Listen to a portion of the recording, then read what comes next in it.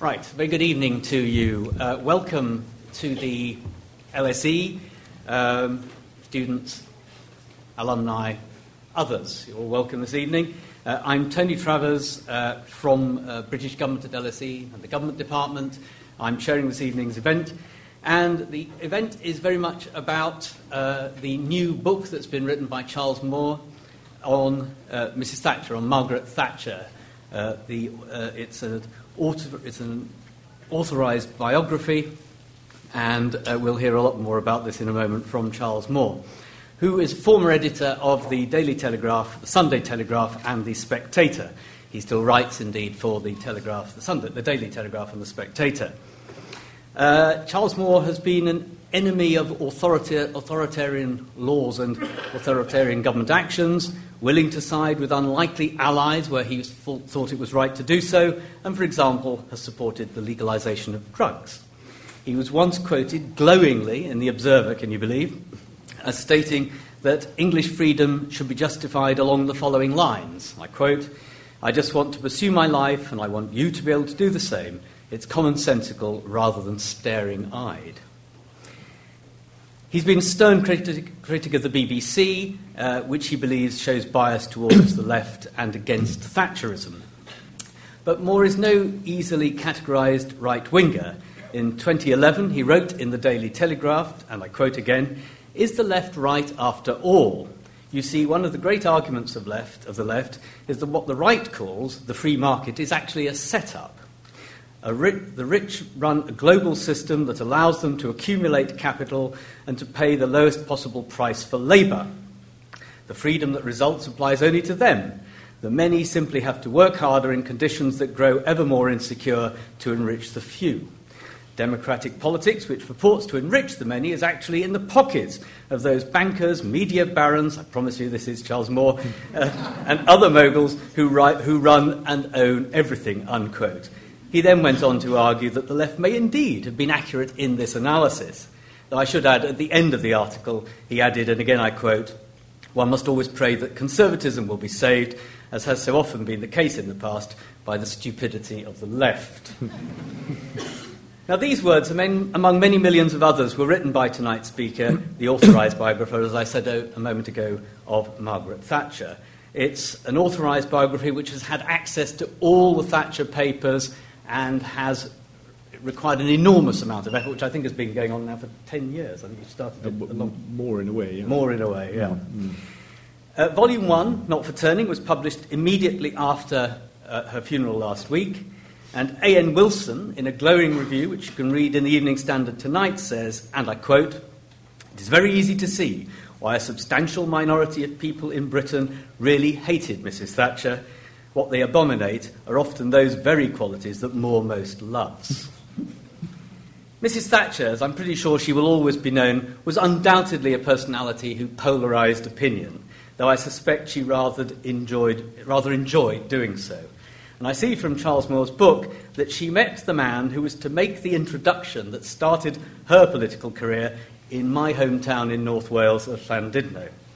There are very many more unusual details and much wider analysis in the biography that we're going to hear about tonight, which spans Margaret Thatcher's life to 1983. Worth remembering that when we come to questions at the end.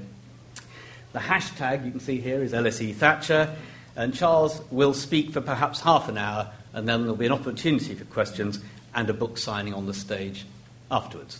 Ladies and gentlemen, Charles Moore. Thank you.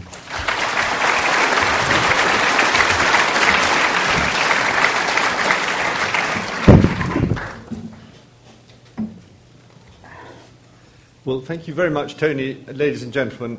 It's lovely to be here because I feel that I come among you unmuzzled. You are actually the first. I've done a lot of television and newspaper interviews and radio interviews, in fact, incessantly in the last few days. But this is the first time I've actually been able to give a talk of any length since the book was published. And it is a wonderful feeling for me because there's been, for so long, this enormous amount of stuff that I've known that I haven't been allowed to say anything about to anybody. And I've also had to keep it secret. And I'll tell you a bit about one or two of the problems that came up with that later on. What I'm going to give is a sort of free-flowing talk about the book, and any questions whatever that arise. The only point I would make, though of course I'm delighted to answer questions about the whole of Mrs Thatcher's career, is that it does end, in fact, in 1982, actually, not 1983, Sorry. with the Falklands victory. And so I can't reveal new stuff that I've learnt in any detail from the later period, and there will be some things that I don't yet know really enough about to give a very authoritative. But of course, I'm happy to do the whole spread. But here we are, we're from birth until Falklands victory. In 1997, I was just peacefully editing the Daily Telegraph and thinking about nothing else, and I got a call from Julian Seymour, who was director of Lady Thatcher's office and is indeed today, has returned to that job actually in more recent years. And we had lunch, and he said, would you like to write her authorised biography? And I had no idea at all that this was in the offing. And I wasn't asked to apply for anything, and I hadn't thought of applying. It was simply completely news to me. And what had happened, I think, I don't know the full story, but you will remember that, all prime ministers have masses and masses of papers which they take away. They're entitled to take what's called their personal papers away with them when they leave government. There are a lot of papers they have to leave behind. And so there are two enormous sources of paper. One is those personal papers, and the other is all the government paper that stays in the government machine and is ultimately released under the 30-year rule. Mrs Thatcher, having been Prime Minister for 11 and a half years and not being known as an idle woman, had accumulated an unbelievable quantity of paper. And the question was, of course, what should she do with it? She was offered an enormous sum by an American university to sell it to them, and she refused, and she wanted to give it to the nation. I think technically it's on permanent loan to the nation. And where would she put it? Some of you will remember that though she was an Oxford undergraduate, Oxford very rudely refused her an honorary degree when she was Prime Minister. So naturally she gave it to Cambridge. And it's in Churchill College, Cambridge, which in my opinion is the best political archive in the country. I can't speak too highly of how they catalogue and look after and understand this material. At the time that she did this, the question, some of her advisors said to her, well, look, we think, Lady T, that someone is going to write your biography. Well, I think that didn't have to be too shrewd to realise that. So why don't you, rather than just leaving it to the fates, why don't you approach someone who you feel you can trust and say to them, give them complete access so that they can then get on with it. And complete access means just that.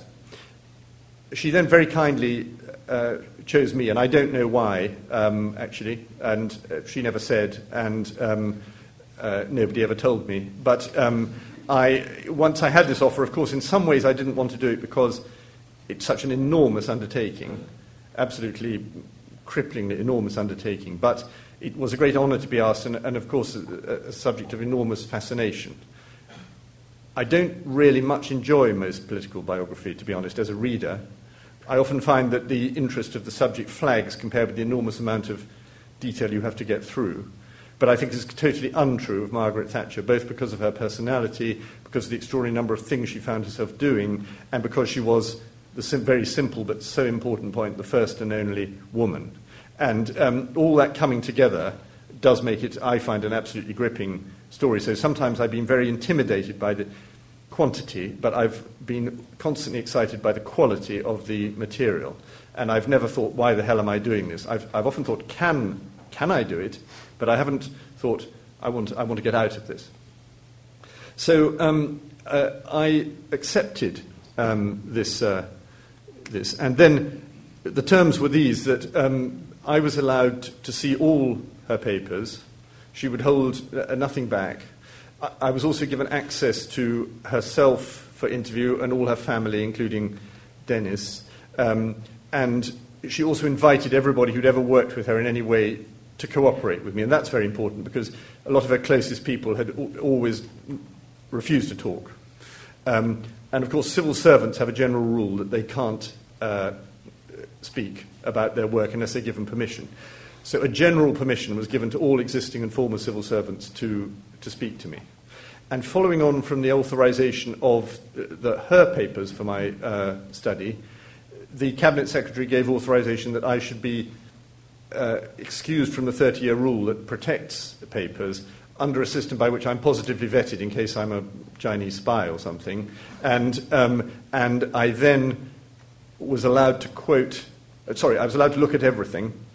I'm not automatically permitted to quote everything I've seen, but the way it worked is that when I wrote the manuscript, I had to submit it to the relevant government departments, not for any comment on any judgment I would make, which obviously they wouldn't be allowed to do, but to say, would I be allowed to quote those words? That in 99% of cases I was allowed to. The sort of thing you may be interested in that they like to take out tend to be one or two things from the palace. The palace is very careful indeed. For example, you can't quote directly from a letter from the sovereign, would be one thing. And the other thing is intelligence.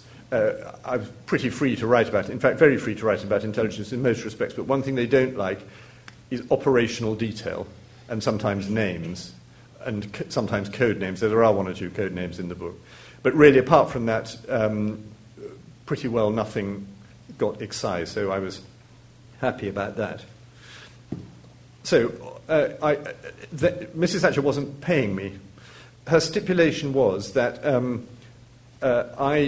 she would not be allowed to read the book and it should not appear in her lifetime, and hence this fact that it's appeared now, so shortly after her death, volume 1. And the reason for that was that she didn't want people to say that she'd tried to control what I wrote, because obviously that would vitiate its value.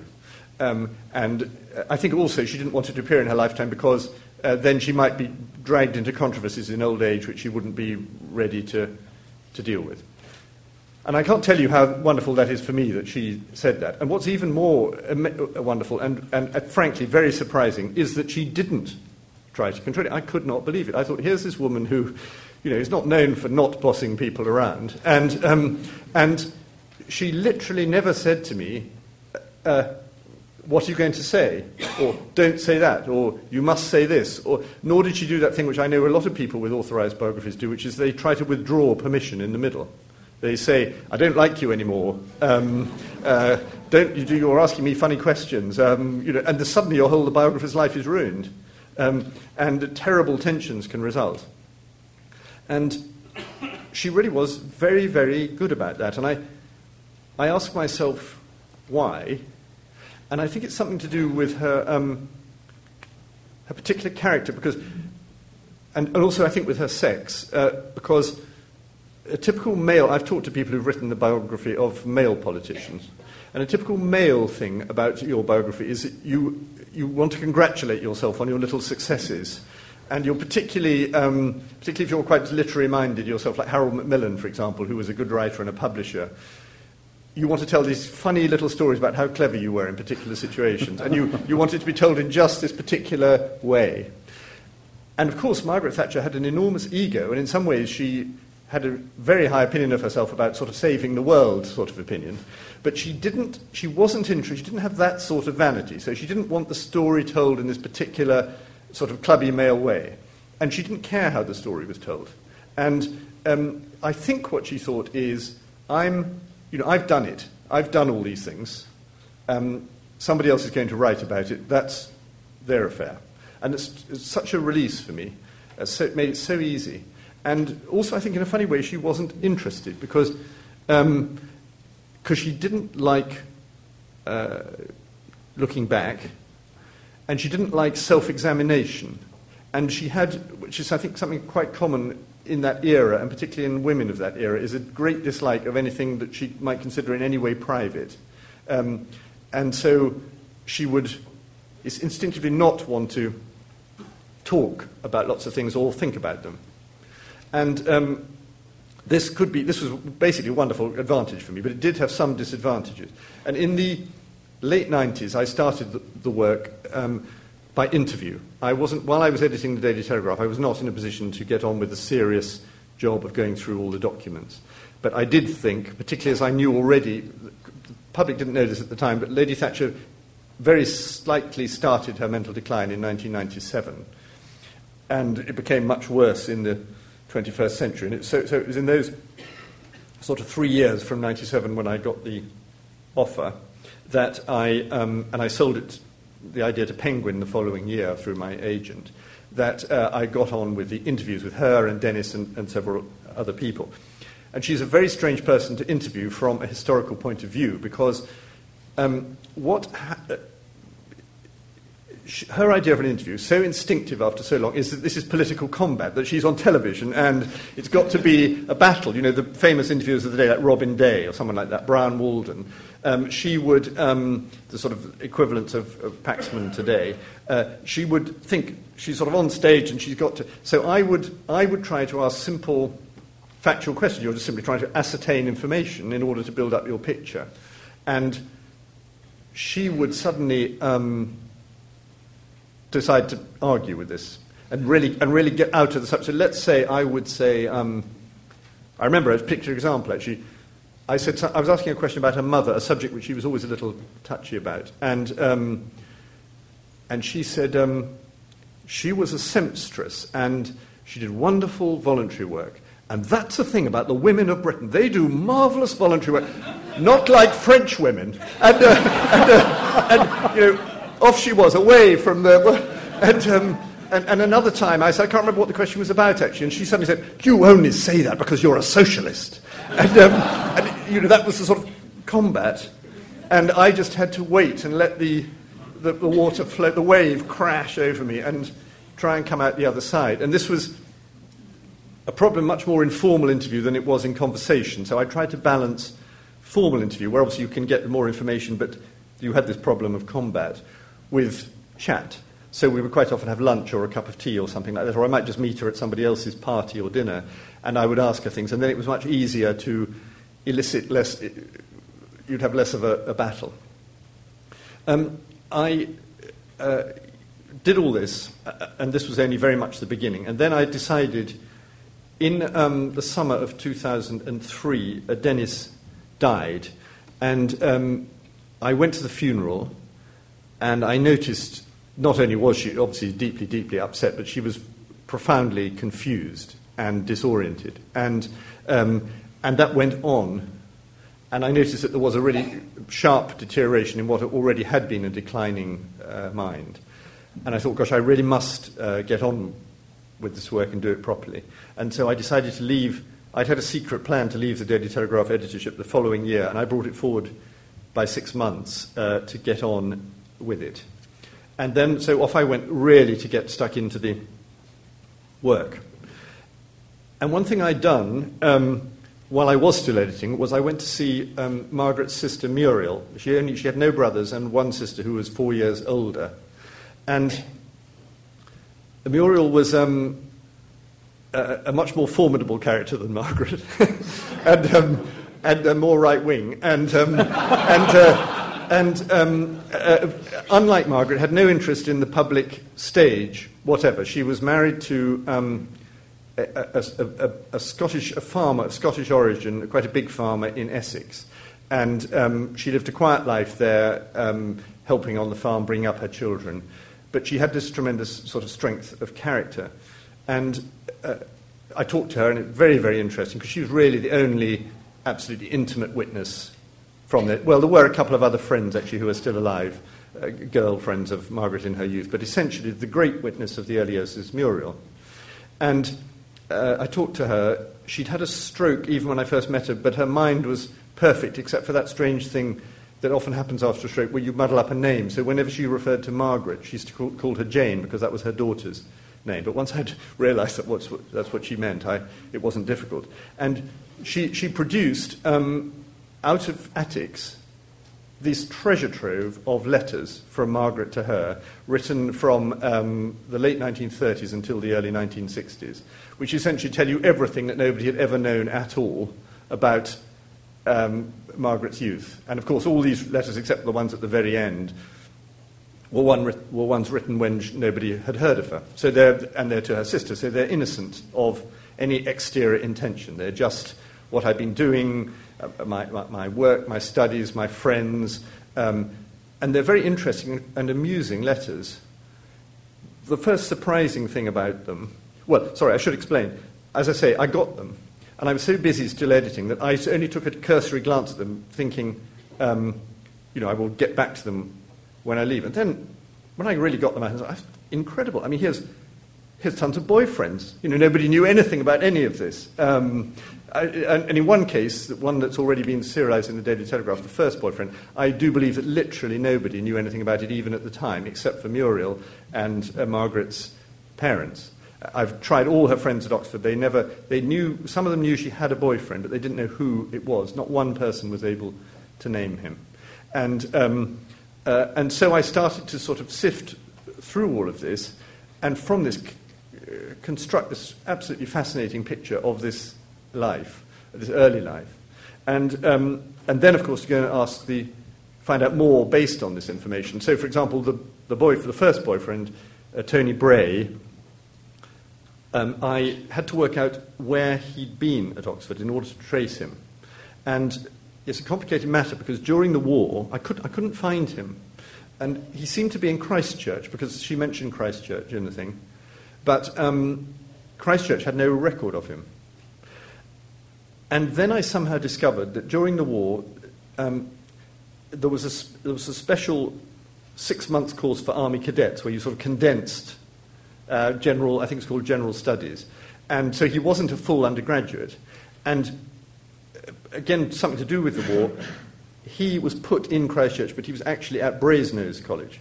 So then, finally, I got it. And once I discovered that Brasenose was in Christchurch, if you see what I mean. That allowed me to go to Brasenose. Then I was able to... The archivist wasn't allowed to put me in touch with him, but she wrote to him, and he was still alive. And in fact, he is still alive. And then he agreed to interview and so on. And by the way, you can see him on television on BBC Two on Saturday night at 9. It's called Young Margaret. And this will be the only television interview he will ever give because the poor gentleman is not at all well now. So I hope you find that worth looking at. So gradually this picture starts to emerge of the private life. And I really feel it was a great, great breakthrough. And then other people, they hear that I'm doing it, Margaret's given her permission, and so they want to help me. So, for example, the person who was most instrumental in the Conservative Party, in getting her made leader of the party, was a prominent backbencher, a famous escaper from Colditz called Airy Neave. And it turned out that Airy Neave had kept a diary of all of this, which nobody had ever seen, and his daughter let me read it and quote from it. And so this sort of process, and again, completely fascinating because you see and what you see is actually how the Tories could not make up their mind. They longed to get rid of Ted Heath, who they felt had failed, but they couldn't make up their mind. So you see Airy Neave, who's fond of Margaret Thatcher, but thinks maybe she can't do it. So back and forth. Even when she's declared her candidacy, it took him another 7 weeks actually to support her. Everything went so much more slowly in those days.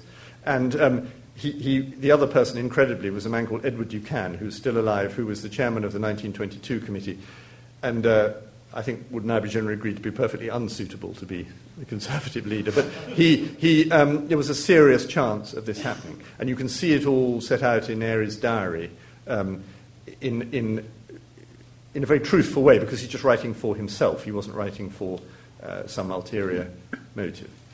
And then...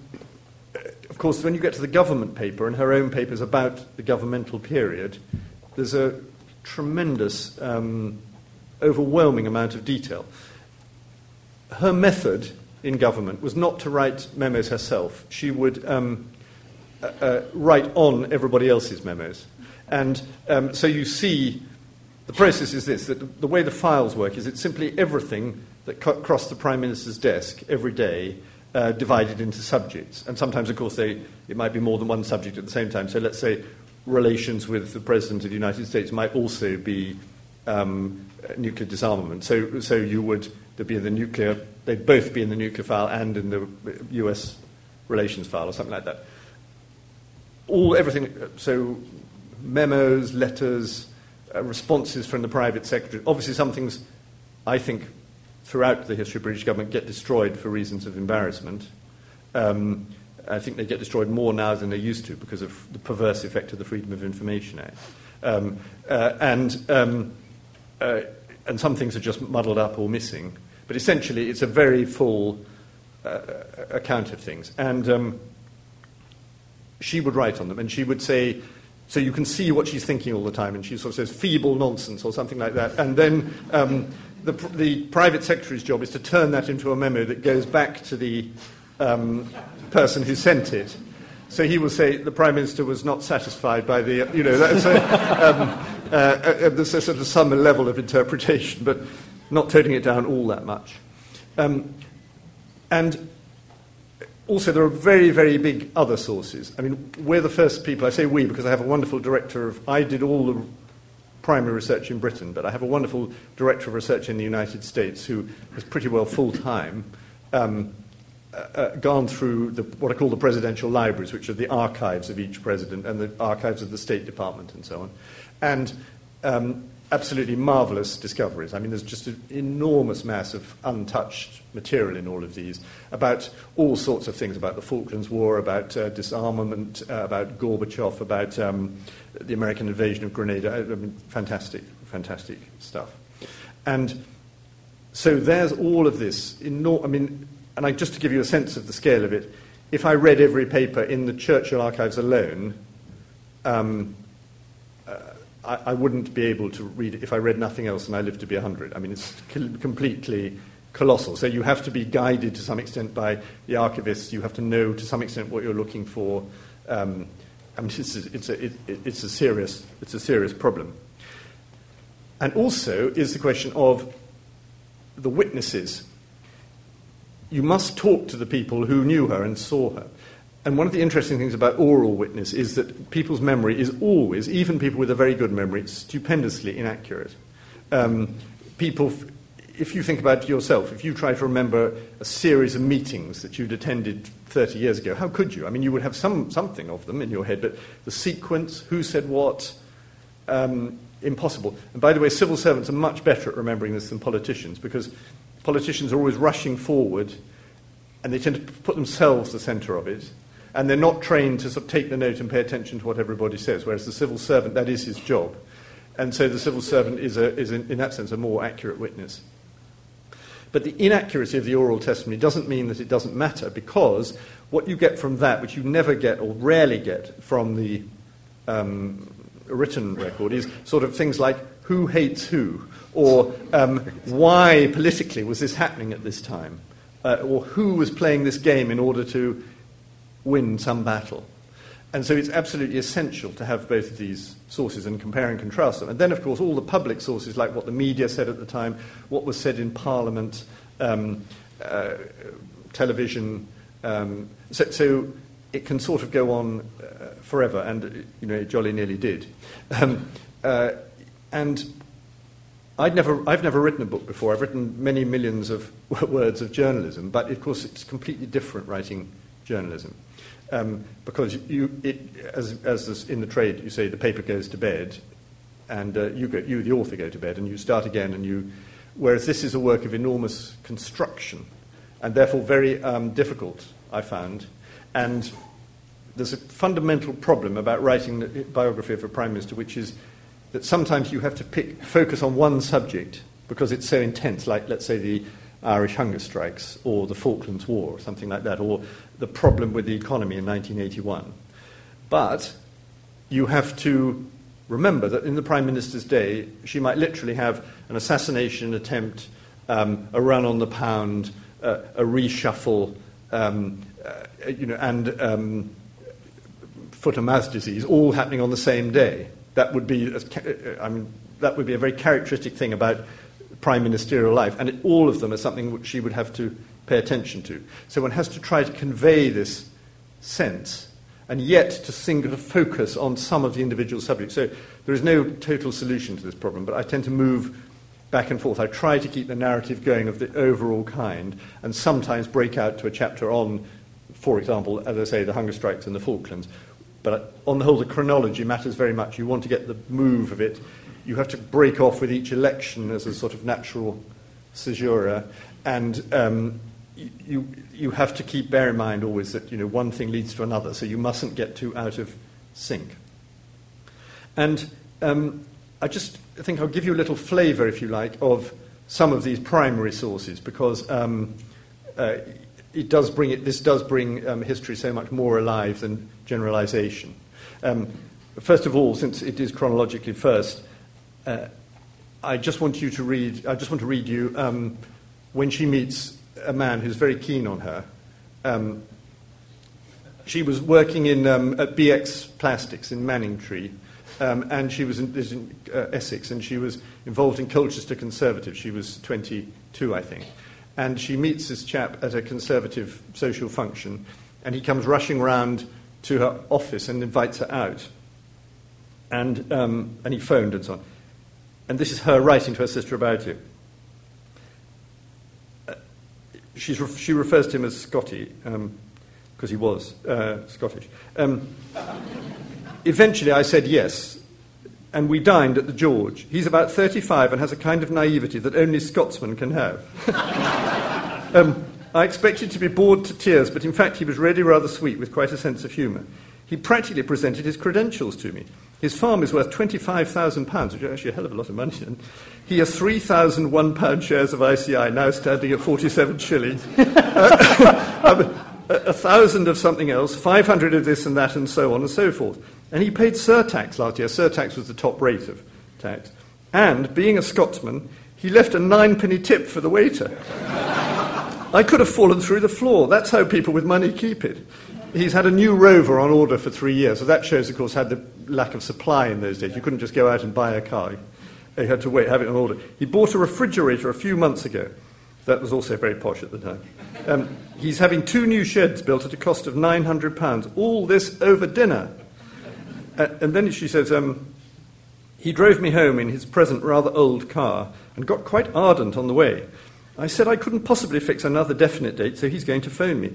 The funniest part is that although I've been introduced to him twice, I can never catch his name and still don't know it. His people are farmers. He speaks with a frightfully Scotch accent. I'm afraid he's going to be an awful nuisance, but I'd rather like to see his farm as a matter of curiosity. And so it goes on. And what happened was that she very much liked Scotty, but she realised, Willie was his real name, Willie Cullen, that he did want to marry her, and she didn't want to marry him because she didn't want to be a farmer's wife. And this is actually rather sort of, I think, interesting about her sense of her, the sense you get of her underlying ambitions and of what she knew she really wanted to do, even if she perhaps couldn't quite put it in words. Sorry, I'm just trying to... Yes. She goes to dinner at Fulton Hall, which is his farm, and where his sister kept house, and they had dinner, and then she wrote this, a quote, "The wives were typical wives. They know of domestic matters and nothing else. I stayed with the men after supper talking about many other things, because in those days, of course, the women would leave after supper, and the men would go on talking at table, and the women would go to another room. And, of course, it's Margaret's not leaving. She's staying with the men. I stayed with the men after supper, talking about many other things, and when William suggested that maybe we ought to join the ladies, David, who was a local farmer, said in a rather contemptuous fashion, 'Why, they don't talk politics or anything else in there.' And that's how they regard their wives. And indeed, when we did join the ladies for half an hour or so, much later, conversation flagged entirely." So she's suddenly getting a vista of a life which, while she perfectly respects it, she knows couldn't be her life. And so what she did was to palm Willie off on her sister. And Willie married her sister. And Margaret was the bridesmaid. And it's just marvellous. It's just too good to be true. And they lived happily ever after, Margaret and Willie, and Muriel and Willie, and he died in the late 90s. But as his son said, he did always have a soft spot for Auntie Margaret. And then a source from much later on, which I just want to do this because this is an external source, and this just shows the sort of a moment of crisis. In 1981, the worst year for her, really, when it seemed that all economic problems were going wrong and that her policies weren't working and that her colleagues were trying to throw her out, John Hoskins was the head of her policy unit and therefore, by definition, loyal to her, But he was very worried because he thought she didn't have enough strategy, and he was worried by the way she did things. And he sent her this extraordinary memo which he called the Blockbuster. And it says, it has headlines that say things like, "You lack management competence," and "Your own leadership style is wrong." And then he said, "You break every rule of good man management. You bully your weaker colleagues, you criticize colleagues in front of each other and in front of their officials. They can't answer back without appearing disrespectful in front of others to a woman and to a prime minister. You abuse that situation. You give little praise or credit, and you are too ready to blame others when things go wrong. The result is an unhappy ship. This demoralization is hidden only from you. People are beginning to feel that everything is a waste of time. Another government is on its way to the footnotes of history. And people are starting to speculate as to who might reunite the party, as Macmillan did after Suez, if you go. But no one tells you what is happening, just as no one told Ted. To survive, you have an absolute duty to change the way you operate." So he wasn't pulling his punches. And actually, I think it speaks well, this is a surprising feature of Mrs Thatcher, that she was, particularly in those early days, remarkably ready to listen to this sort of thing. I mean, this did make her very angry. She did say, she sort of hissed at him, "That's the rudest letter anyone's ever received from any Prime Minister ever received." But you cannot imagine anyone in Gordon Brown's entourage writing such a letter and surviving for 15 minutes. And because she was so interested in actually getting the task achieved, she was ready to listen. As long as she thought the person was fundamentally on her side, she was prepared to listen to those criticisms, and some of them actually did have a good effect. And then two things from the Falklands War. One is, again, we found this. This is an American official who, when the Falklands War broke out, there was a sort of mediation attempt by the US government who wanted to avoid conflict. And the US Secretary of State, Al Haig, some of you, the older people here, will remember this happening. He did a shuttle back and forth from Argentina to Washington to Britain, trying to see if something could be in some way negotiated. And one of his officials was this chap, Jim Rentschler, and he kept a diary of it all, which he showed me, and he hadn't, nobody else has seen it before. And here they are, they've been charging around trying to sort this matter out, and emotions are running very high. And Al Haig came to dinner in number 10 Downing Street, and so did Rentschler with Mrs Thatcher. And he describes the scene at dinner. "High colour is in her cheeks, a note of rising indignation in her voice. She leans across the polished table and flatly rejects what she calls the woolliness of our second stage formulation, conceived in our view as a traditional face-saving ploy for Galtieri." Galtieri, of course, was the Argentine president. And then he quotes her, "I am pledged to restore British administration. I did not dispatch a fleet to install some nebulous arrangement which would have no authority whatsoever. Interim authority. To do what? I beg you to remember that in 1938 Neville Chamberlain sat at this same table discussing an arrangement which sounds very like the one you were asking me to accept. And were I to do so, I would be censured in the House of Commons, and properly so. We in Britain simply refuse to reward aggression. That is the lesson we've learned from 1938. So you can feel you're there. And in one of the Falklands is a very, very extraordinary story, and everyone knows that. But one of the things I've seen that hasn't been seen before is the account that she herself wrote of it the year after.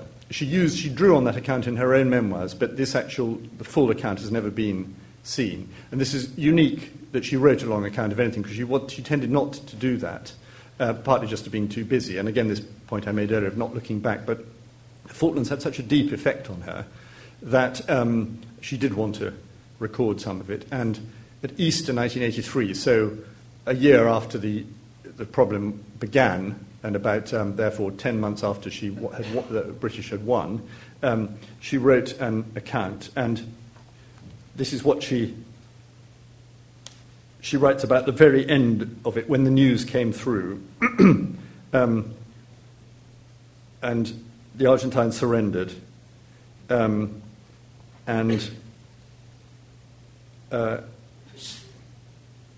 Yes, General Moore, who was the commander of land forces there, sent the message, by signal, Major General Menendez surrendered to me all the Argentine armed forces in East and West Falkland, together with their impedimenta.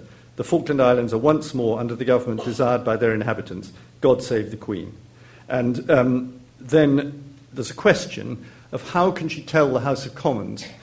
Unlike more recent Prime Ministers, she was very punctilious about telling the House of Commons first, which is what you should do in most situations. And she didn't want to just go out on the media.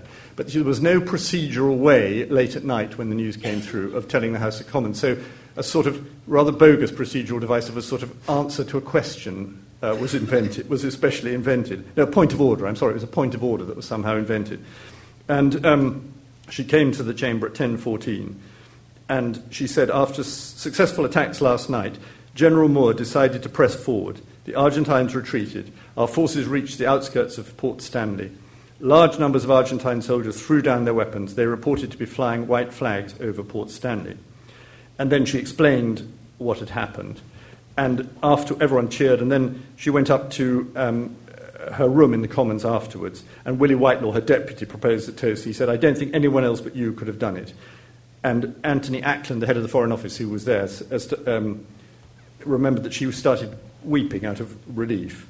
And Dennis put his arm around her and said, "Well done, have a drink." And she then wrote about it. She went home, and the crowds were all singing Rule Britannia. In those days, before IRA attacks, the crowds were allowed into Downing Street. And so they were all milling round Downing Street singing Rule Britannia. And this is what she wrote about that. Downing Street was full of young people. It was their generation who'd done it. Today's heroes, Britain still breeds them. As I went to sleep very late that night, I felt an enormous burden had been lifted from my shoulders, and future worries would be small compared with those of life or death, which had been with us constantly for 11 weeks.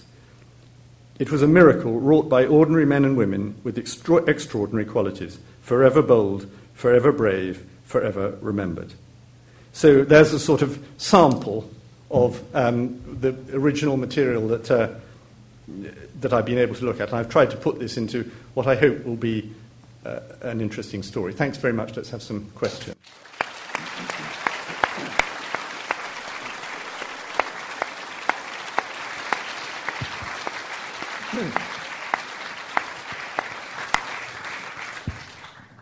Okay, I have a number of questions, but time is limited. So let me, in the normal way, whichever you're most comfortable with.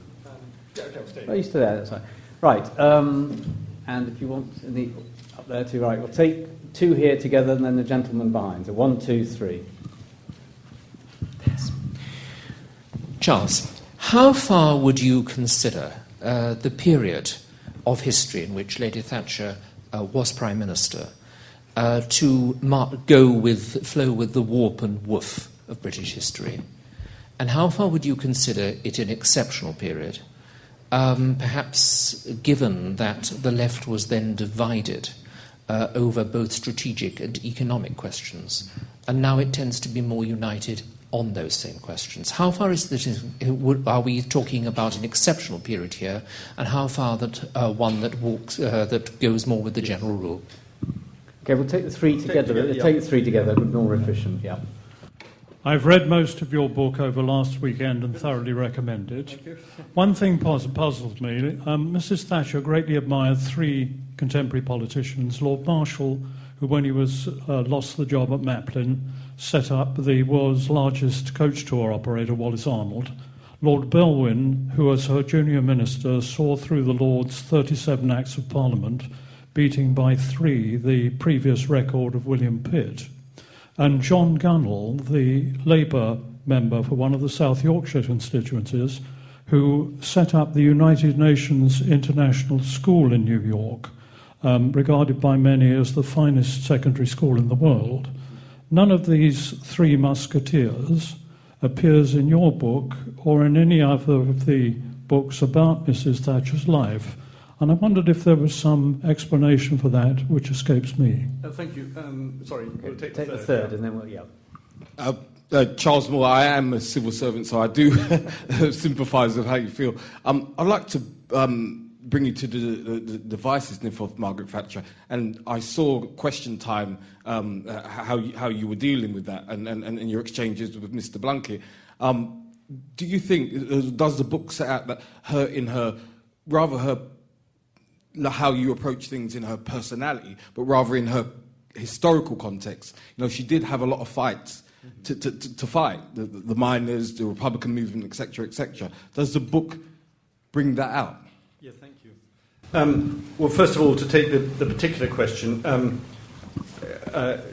the two of the people you mentioned, Marshall and Belwyn, I would hope to be able to say something about in the second volume.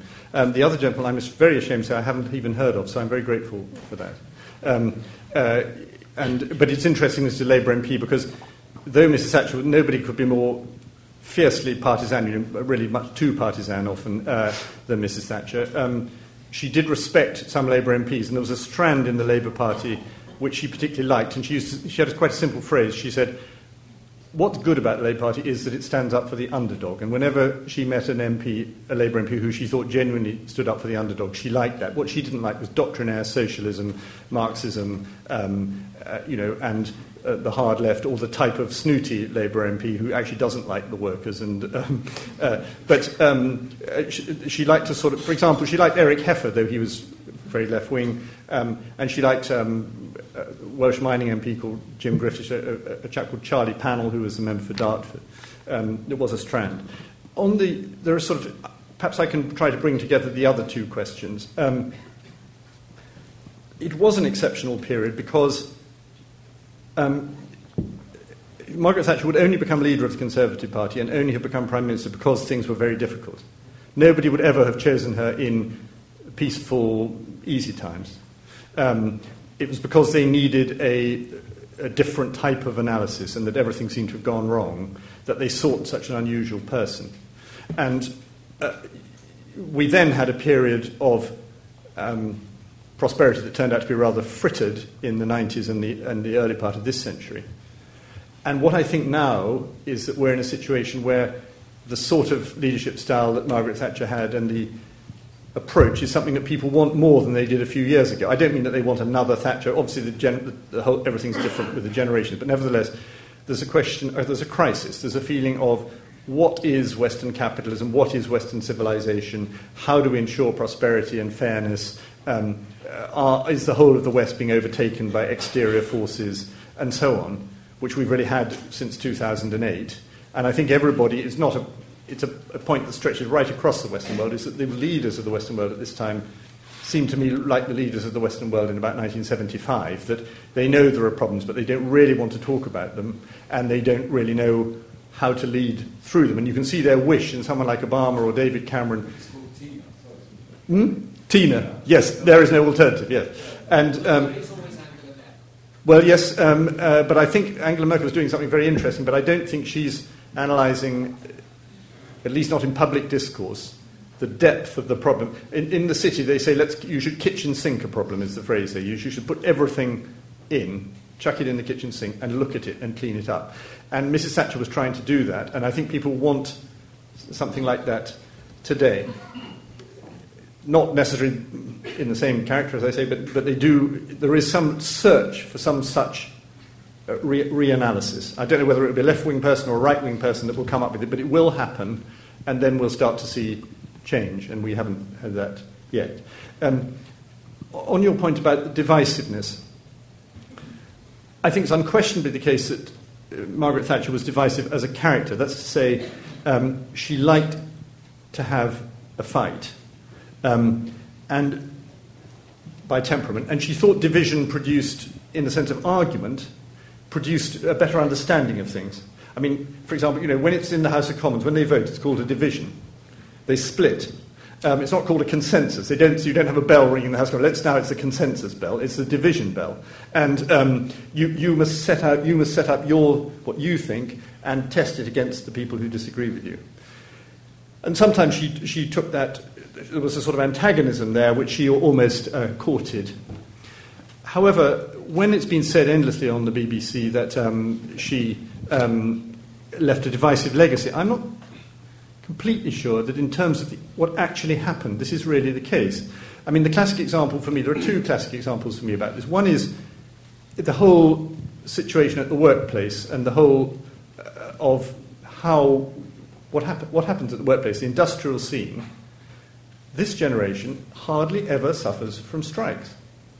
It was the absolute, when I was of the age that many of the students here today are, strikes were absolutely perennial, this was in the late 70s, absolutely constant presence in one's life, turning the lights off, meaning you couldn't get paper or you couldn't get a train or... and in 1979, when she came into office, there were 29 million working days lost to strikes.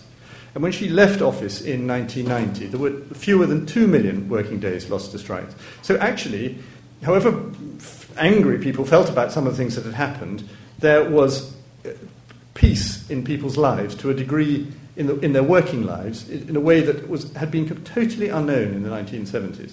So I don't think that's a divisive legacy. And the other one like that is the Cold War. When she became leader, she made a famously controversial speech which got her called the Iron Lady, when she said that the whole idea of détente and closer relations with the Soviet Union was a con, because the Soviet Union was not actually a genuine partner for peace, but was increasing its nuclear arsenal and also its infiltration of the West and its attempt to subvert Western democracy. And she reached out, she was the first Western political leader to see this not only in interstate terms, but in terms of the people who lived in those countries. So she would say how important it was, what's happening to the people of the Soviet Union or the people of Poland? How are they living? Are they free? Are their rights being protected? So she would, which was very inflammatory for the Soviet government, but a real clarion call to them. And one of the things that's been fascinating to me in this period of her death is the overwhelming enthusiasm for her in the former Eastern Europe. I mean, it's absolutely huge. She's a complete heroine, and it wasn't very widely reported at the time, but in those late years of just before the fall of the Berlin Wall, when she went to Poland and Russia and places like that, literally hundreds of thousands of people came out on the street to cheer her. And there was a famous thing because Gorbachev was opening up in 1987, he allowed her to be interviewed on Soviet television. Of course, they'd never seen anything like this. Soviet television was totally controlled. And they had two sort of great big fat thuggish interviewers who were the sort of the interviewers from the Kremlin type, obviously. And they tried to sort of bully her. And they had sort of tricks up their sleeve, which they thought... But of course, because she was much more used to interviews, she could easily conquer this. And they were completely sort of tranced. And the Soviet... must be the only time in human history that the public's rang up to ask for interviews for politicians to go on longer. And people started ringing the Soviet news station saying, please, we want, go on. And so I think with the fall of the Berlin Wall and the whole Gorbachev process and it was not of course it was a very problematic legacy, but when you think that it could have produced revolution or repression, Soviet repression nearly did happen. I mean, they tried to overthrow Gorbachev and so on. She had a lot to do with that. She was the first person in the West to notice Gorbachev. Having built up our nuclear response, she was able to feel in a strong position to start negotiating. So I think in that too, she left a more peaceful legacy. She left a world of which she played a very significant part, where it wasn't divided between two absolutely ideologically opposing groups. So divisive in some ways, but in some very important ways not. Okay, right. Okay, let's question here, and then one there, and then one at the back there. Anybody up there wants to ask? Wave your hand soon. Okay. Thank you. A couple of points, if I may. First of all, Margaret Thatcher presided over the removal of more grammar schools when she was Education Secretary than either Anthony Crosland did before her or Shirley Williams after her. And I just wondered, did she in any way regret that? Because until, that is, and you may have something to say in your second volume, until Kenneth Baker was Education Secretary, very little progress on that. My second point is this. Would Margaret Thatcher have won, or would the Conservatives have won, a second term in 1983 without the Falklands, bearing in mind, that is, that the opposition was in a fair state of chaos? Thank you. Thank you. Okay, and in the middle here, there it is, yes, the gentleman there, and then at the back. In your biography, you stress Margaret Thatcher's religious upbringing. A criticism made by John Gray, who used to teach here, is that in many ways her kind of free market values undermined the social conservative beliefs that she had. Do you see any, I suppose the moment when this came into play was over Sunday trading, where she went against her Methodist upbringing, but do you see a contradiction here between her religious views and the effects of the market? And gentleman at the back.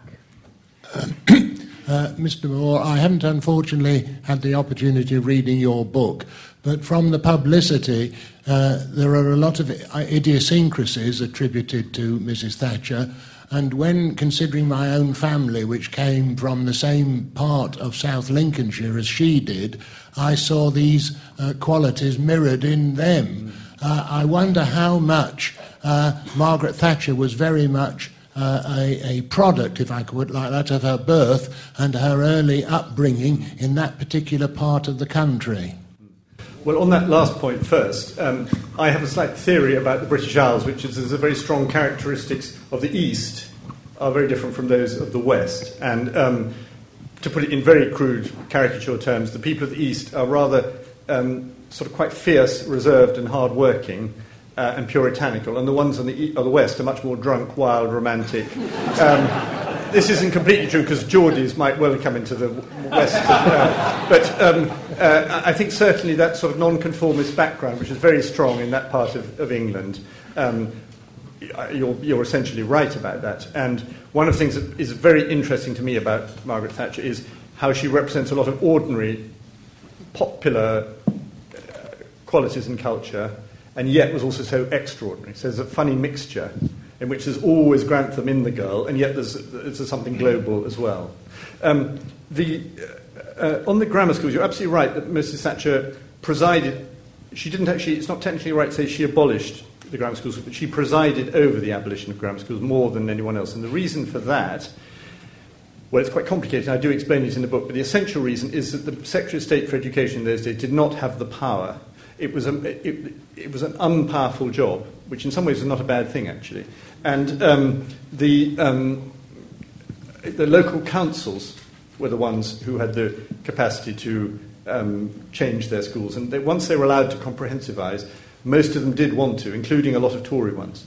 And all that Mrs. Thatcher was able to do to prevent this was to withdraw the central government circulars, as they were called, which Anthony Crossland had put out, which sort of tried to make councils go comprehensive. So she upheld councils who didn't want to go comprehensive, but she wasn't able to stop the whole process, and she much regretted that, but that's why it happened. You also asked about would she have won the 83 election without the Falklands War. I don't really like answering counterfactual questions because I don't see how one can.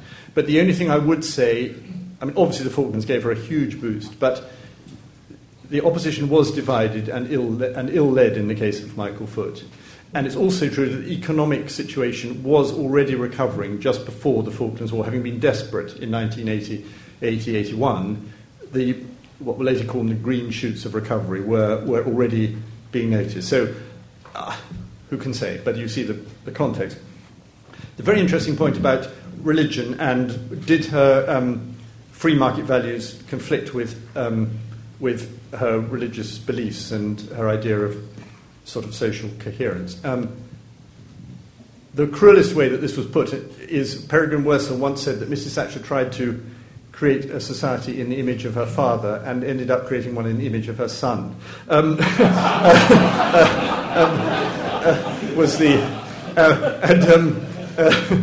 This is unfair, but I can see why, partly because it's it is unfair, but I can see that there was definitely a tension here. She wanted to liberalise an economy that had been incredibly over-restricted, and this made the country poorer than it needed to be, and it restricted opportunity. So there was a very strong and a very moral reason for doing that. On the other hand, if you... And in fact, markets are, in her doctrine, a a social good. They enable people to communicate truthfully with one another in a way that's essentially cooperative. So she had no problem with that at that level. But of course, if you have to think about the precise effects in how you do it. And if you also encourage too much of a consumer boom by what you do with interest rates, you will tend, the people who have this greater freedom will tend not to save and invest, but to borrow and spend. And this was a problem in the later period.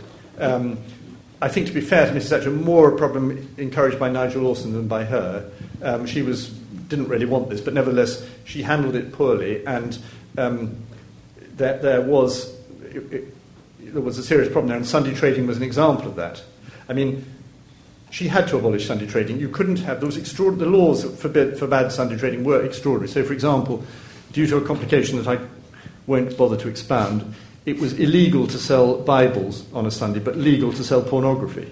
And it really was a very odd set of laws. But in the end, if people want to trade on Sunday, you can't. In modern times, you can't tell them they can't. It had to change. But nevertheless, the sort of certain type of peacefulness that used to prevail in British society was diminished by all of this. And the only other thing I'd say on this is that what really isn't true is this idea that she didn't care about society. I can well understand the argument that in some way she damaged society, but it's absolutely not true to say that she didn't believe in it or she didn't care about it. She thought about it tremendously, and anyone who reads the famous No Such Thing as Society interview will see what she was actually talking about. If she was a more modern person, what she would have said is, there's no such thing as society. She was trying to explain what composed society rather than opposing it, and actually that was very well expressed by the Bishop of London in his sermon at the funeral. Now, we're in your hands here because you need to... I mean, can we take a couple more questions and then... Yes, could he just two, please? Two, okay. Well, let's give the balcony a chance. There was a chap there with a hand and a woman in the front here, yeah. So these two. Hand there. That's it. Then. Short and sharp. You mentioned her support for the underdog. A few weeks ago in the Times, Tim Montgomery wrote that the reason for her fight against the unions was because they held excessive power, and that now she would greatly support campaigning against large corporations to pay taxes. And would you agree with that? Thank you. And on the front row here. Again, short and sharp if you can. What do you think about Margaret Thatcher bombing the vessel that was clearly retreating from the Falklands?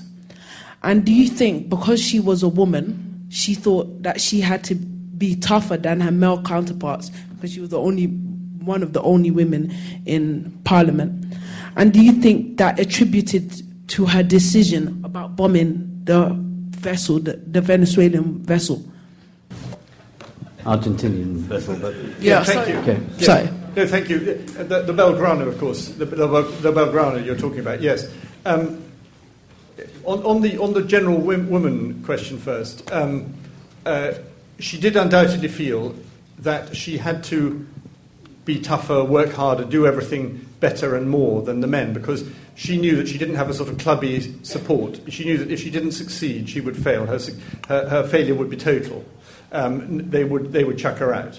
So she had to do everything sort of much harder and much more sort of full on, as we now say, than a man would have had to do. But in the case of Belgrano, this is not a relevant consideration, and that's not why it happened. What happened was that the greatest British fear was that our aircraft carriers would be... We had two carriers, and that's all. And if even one of them had gone, we would not have probably been able to win. And if two of them had gone, we certainly wouldn't have been able to win. And the 25 de Mayo, which is the Argentine aircraft carrier, was trying to come closer so that its aircraft could attack our ships. And it was supported by cruisers and destroyers. The Belgrano was a cruiser, and they were capable of firing Exocets.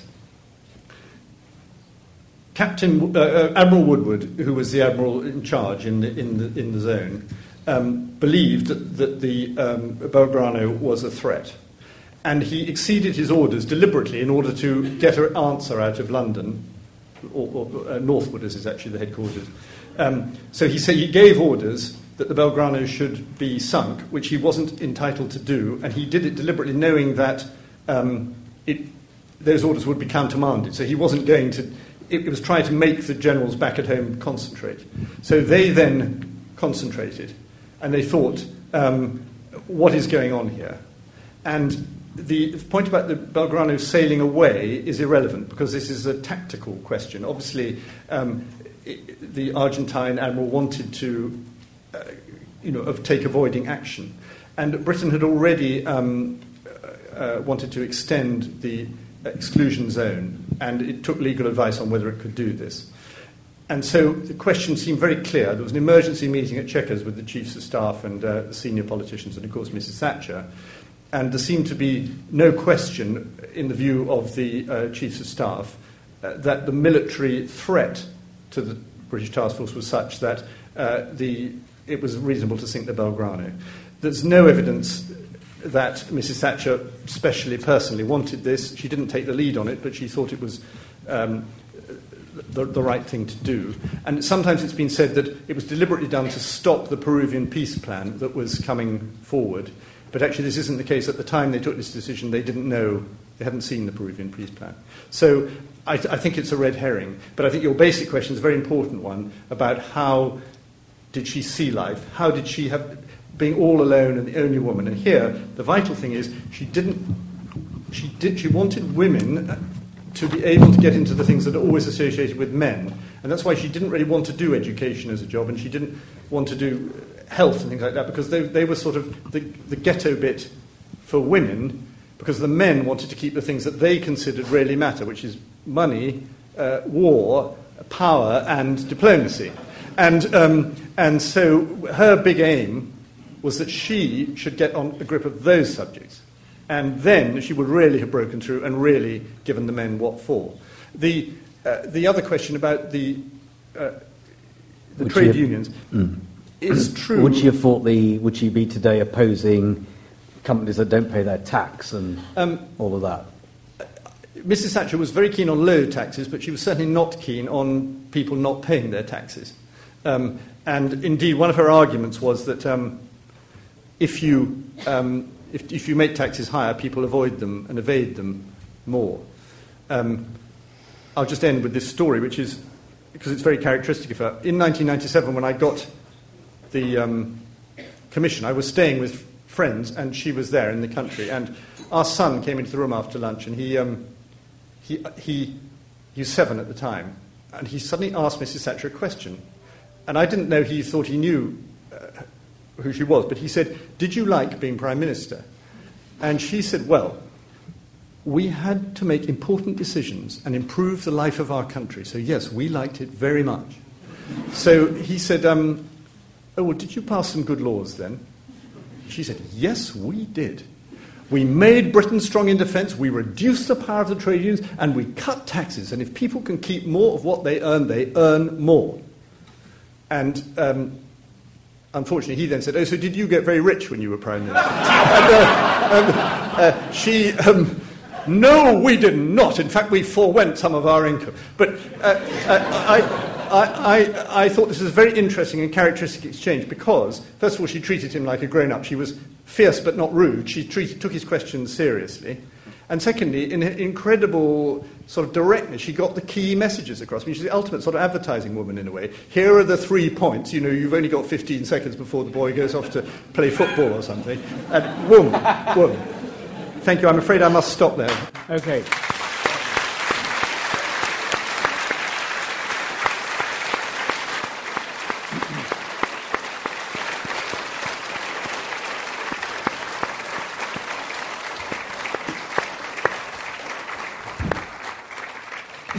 I won't now have my opportunity to ask the question of whether Mrs Thatcher left a legacy of making the Conservative Party, traditionally not ideological, into a more ideological party with an awkward fringe, which makes David Cameron's job difficult today. But we'll leave that for another time.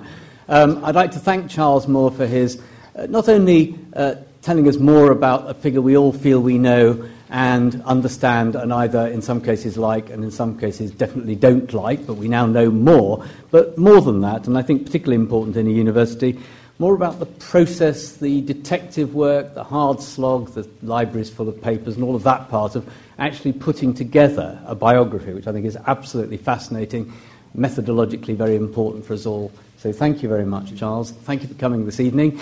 And, audience, there is now an opportunity for anybody who wishes to buy a copy of the book, have it signed if you've got one already, and so on. So thank you all very much, and I hope to see you again here soon.